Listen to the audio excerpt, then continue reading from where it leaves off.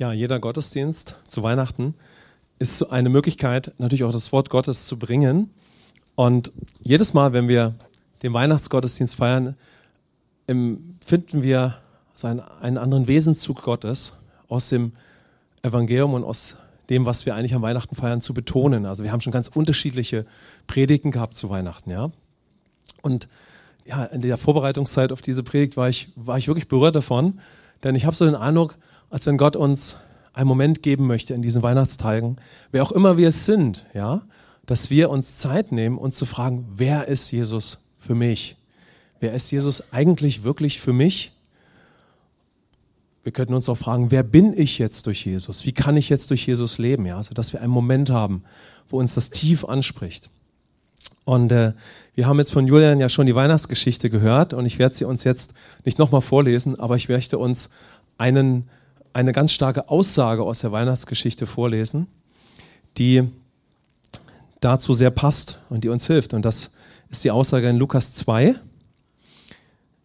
Vers 11. Und das sehen wir die Engel, die den Hirten begegnen und dann sagen sie etwas sehr Bedeutsames. Sie sagen, denn euch ist heute in der Stadt Davids der Retter geboren, welcher ist Christus der Herr.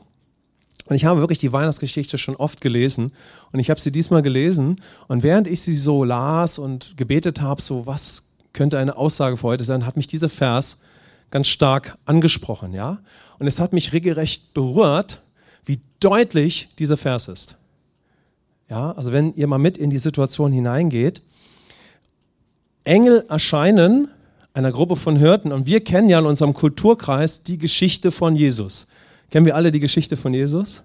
So, wir kennen sie, ja, wir haben sie gehört und wir verbinden damit etwas aus verschiedensten Gründen, ja. Und das ist der Moment, ja, wie die Engel Jesus ankündigen, ja. Also sie kündigen Jesus an mit den Worten: Der Retter wird euch geboren, welcher ist Christus der Herr. Also es muss eine unbeschreibliche Atmosphäre gewesen sein. Und es war so ein Moment, ja, ich habe den dann versucht so ein bisschen wahrzunehmen, wo ich für mich empfunden habe, Gott hat eine Erklärung abgegeben. Also wir wissen, dass Gott Mensch geworden ist in Jesus. Und in dem Moment, wo Gott Mensch wird, gibt er selbst eine Erklärung ab, was da eigentlich passiert. In ganz, ganz großer Souveränität. Er sagt, heute wird euch der Retter geboren und dieses kleine Baby ist der Retter und er wird der Christus, der Herr werden. Es war so, wie die Geburt von Jesus beginnt und Gott gibt eine unbeschreiblich souveräne Erklärung ab, wer dieser Jesus ist, was er tun wird und wer er sein wird für alle Zeiten. Könnt ihr das so ein bisschen spüren? Ja, also Gott gibt eine Erklärung ab. Das Baby wird gerade geboren und Gott sagt, das ist Christus, der Retter, der Herr. Und das hat mich wie nie zuvor angesprochen. Es hat mich zuerst an eine andere Erklärung Gottes erinnert, nämlich die wir in der Schöpfung finden. Ich bin mal so durch die Bibel gegangen. Wo tritt Gott in ganz großer Souveränität auf und erklärt etwas? Ja? Und das Erste, wo Gott etwas erklärt in der Bibel, wie wir es finden können, das ist bei der Schöpfung. Ja? Gott macht den Menschen und am Ende erklärt er etwas in seiner Souveränität. Er sagt, der Mensch ist sehr gut. Ja? Also wir sprechen immer davon, dass es eine Souveränitätserklärung von Gott war. Ja? Er hat den Menschen zu seinem Bilde gemacht und damit er durch die Beziehung mit ihm fruchtbar ist. Ja? Das nennen wir oft eine Souveränitätserklärung von Gott. Ja? Dann fallen Adam und Eva, sie essen von der Frucht und sie sterben in der geistlichen Beziehung zu Gott. Aber Gott ändert absolut nicht, sein Fokus und seine Liebe zu den Menschen ändert sich nicht und er wendet sich auch nicht von dem Menschen ab, sondern der Mensch hat sich ja von Gott abgewendet, aber Gott wendet sich nicht ab. Und schon sehen wir eine nächste Souveränitätserklärung in der Bibel, bei dem sogenannten Sündenfall. Nämlich Gott kündet in dem Moment das Kommen von Jesus schon an. Wir können das in 1. Mose 3 nachlesen. Da erklärt der Vater, dass der Sohn kommen wird, ja, und er kündigt prophetisch das Werk von Christus an. Wir können das in der Bibel nachlesen. So, und jetzt ist die Zeit da, wo Jesus geboren wird. Und dann habe ich mich so damit beschäftigt, wie geht es eigentlich weiter? Also da sind diese gewaltigen Worte und da finden wir erstmal etwas ganz Entscheidendes. Nämlich am Ende heißt es, dass die Hirten genau diese Aussage über Christus verbreitet haben. Das ist erstmal ein ganz starker Gedanke. Also die Hirten haben genau diese Aussage, dass der Retter und der Christus, der Herr, geboren wurde, die haben sie verbreitet. Weil das ist ja das, was sie gehört haben, ja? Könnt ihr das hören? Ja, also das ist das, was sie verbreitet haben. Könnt ihr euch vorstellen, wie heftig das war? Sie sagen, hey, hier ist etwas geschehen von absoluter Weltgeschichte. Der Christus, der Retter, der Herr wurde geboren, ja? Und von Maria heißt es, dass Maria diese Worte in ihrem Herzen behielt, ja? Wir können das hier nachlesen, ja? Vers 19, Maria aber behielt alle diese Worte und bewegte sie in ihren Herzen. Das ist stark, ja? So, das ist ein starker Hinweis darauf, wenn wir uns anfangen, auf Jesus einzulassen, wenn wir uns fragen, wer ist eigentlich Jesus für mich? Denn Maria oder auch die Hirten, die wussten nicht wirklich, dass Jesus eines Tages an dieses Kreuz gehen wird. Selbst seine Jünger wussten das ja oft nicht. Aber sie haben sich irgendwie auf Jesus eingelassen und haben das in ihrem Herzen bewegt. Also es war ihnen irgendwie schon möglich, ja? Und das hat eine gewaltige Power gehabt. Und auch Josef, den Vater von Jesus, also nicht den leiblichen Vater, sondern den Ehemann von Maria, denn Jesus war ja vom Geist Gottes gezeugt worden.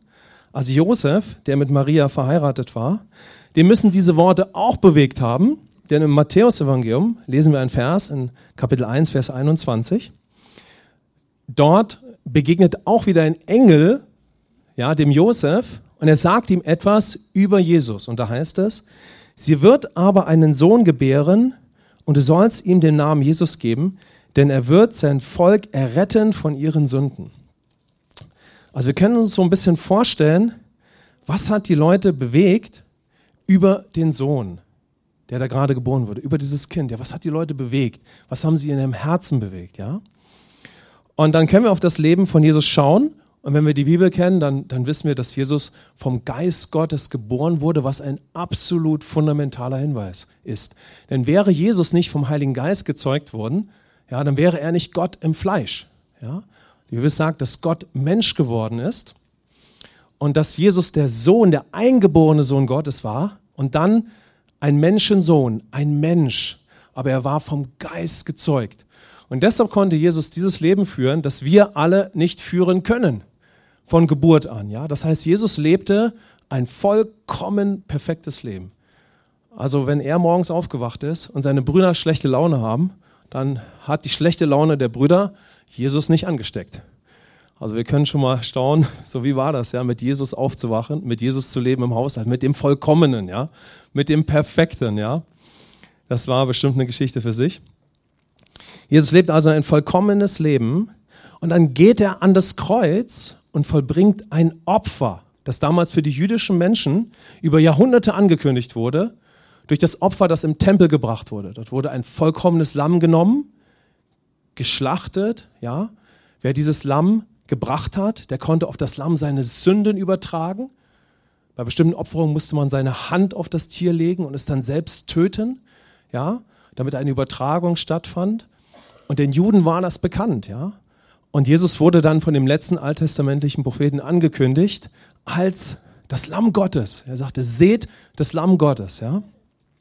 Also Jesus geht an das Kreuz als ein Opfer für genau das, was er durch einen Engel dem Josef angekündigt hatte. Ja, er hatte zu dem Josef gesagt, ich werde mein Volk erretten von ihren Sünden. Und die Sünde wird auf den Sohn übertragen, sodass wir alle Vergebung empfangen können. Und die sündige Natur wird in Jesus getötet, sodass jeder Mensch ein neues Leben bekommen kann. Jesus steht auf und kehrt zurück zum Vater und wird der Herr. Wie wir es in Lukas 2, Vers 11 schon gelesen haben, ja.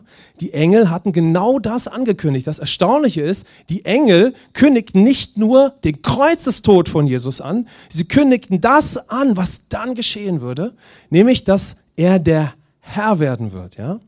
Wir lesen es hier in Vers 11. Euch wird heute der Retter geboren, welcher ist Christus, der Herr. Und Jesus wurde dieser Herr in dem Moment, als er auferstanden ist und wieder beim Vater war, im Himmel und seine Position an der Seite des Vaters eingenommen hatte. Wie angekündigt, ja. Und wenn wir Jesus so annehmen, wenn wir ihn so kennenlernen, dann empfangen wir Vergebung. Ja, wir können dann den Geist Gottes empfangen und wir können ein neues Leben empfangen. Wir werden neu geboren. Wir werden neue Menschen, ja? Und dann können wir das Leben führen, wie es immer schon Gott geplant hat. Und für mich taucht natürlich dort die Frage auf, wenn Gott seinen Sohn so ankündigt, ja, mit dieser Sichtweise, wo wir ein bisschen Zeit brauchen, das von der Bibel nachzuvollziehen, dann ist die Frage, was ist die Absicht Gottes mit Jesus? Was ist die Absicht von Gott mit Jesus für dein und mein Leben? Was ist sein größter Wunsch für die ganze Menschheit? Was ist sein Wunsch für dich? Was ist sein Wunsch für mich? Ja? Nämlich, dass wir Jesus alle so kennenlernen. Dass wir ihn genau so kennenlernen. Ja? Vielleicht ist ein ganz, ganz wertvoller Schritt, wenn wir uns auf Jesus einlassen. Wir verstehen vielleicht nicht alles, aber wir beginnen unser Herz zu öffnen und wir beginnen das Wort Gottes zu bewegen. In unserem Herzen. Ja? Wir fragen uns vielleicht, wer ist Jesus? Wir setzen uns damit auseinander. Wir sprechen ein Gebet, das vielleicht eine ganz andere Dimension hat, bis wir an den Punkt kommen können, dass wir Jesus so kennenlernen. Ja?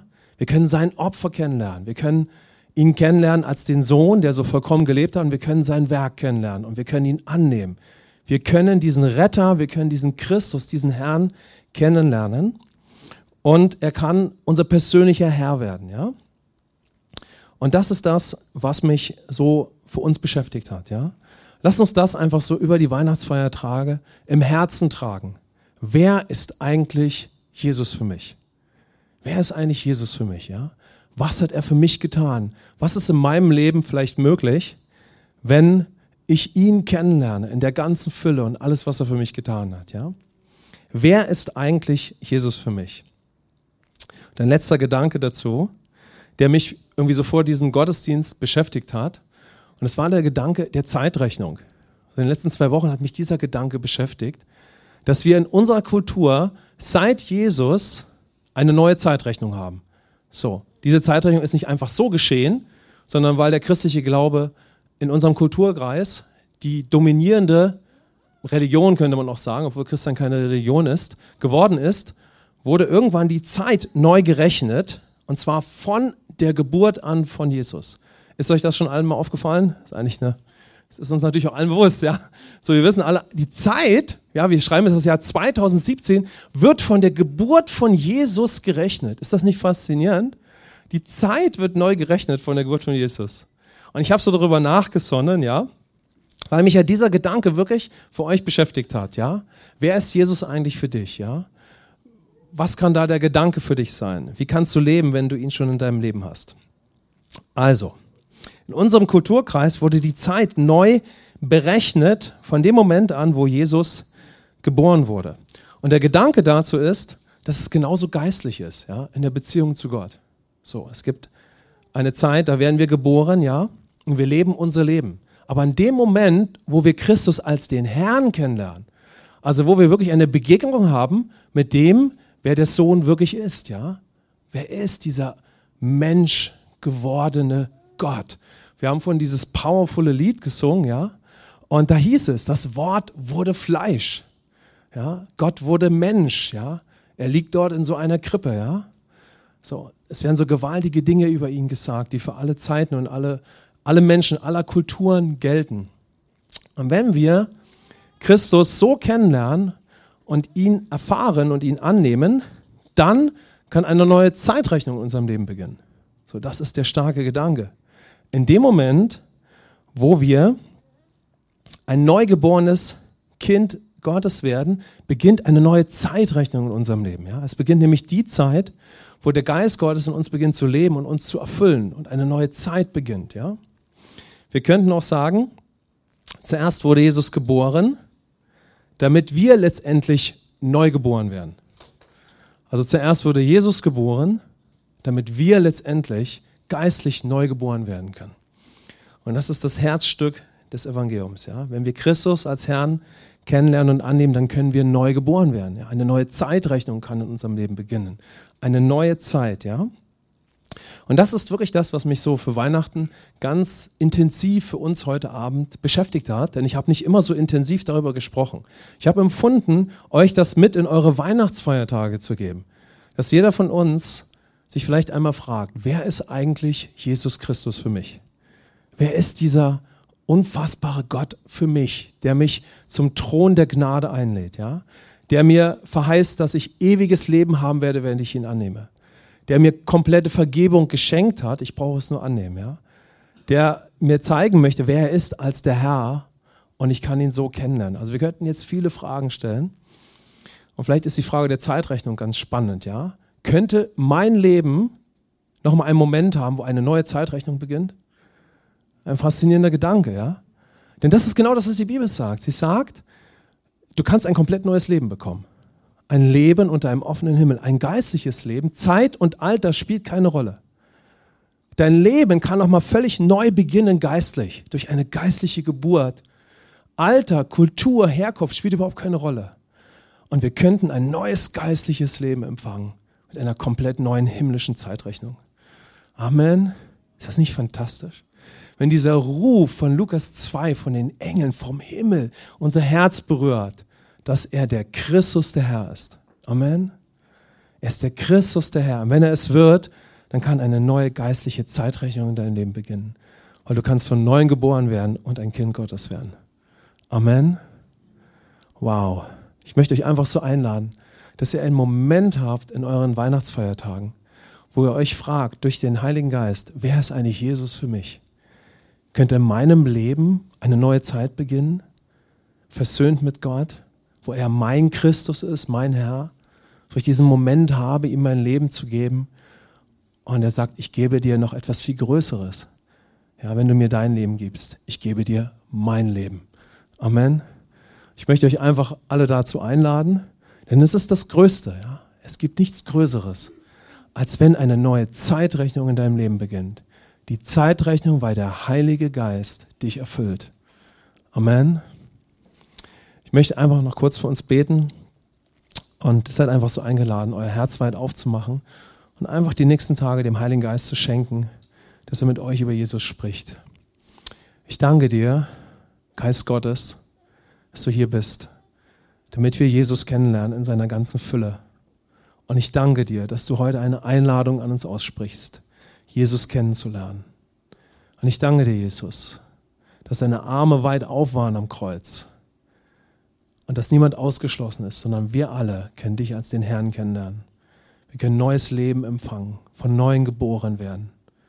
Und ich bitte dich, Heiliger Geist, um Momente in diesen Weihnachtsfeiertagen, wo wir Jesus erleben, wo unsere Augen aufgehen und wir ihn weiter kennenlernen. Damit segne ich euch. In Jesu Namen. Amen.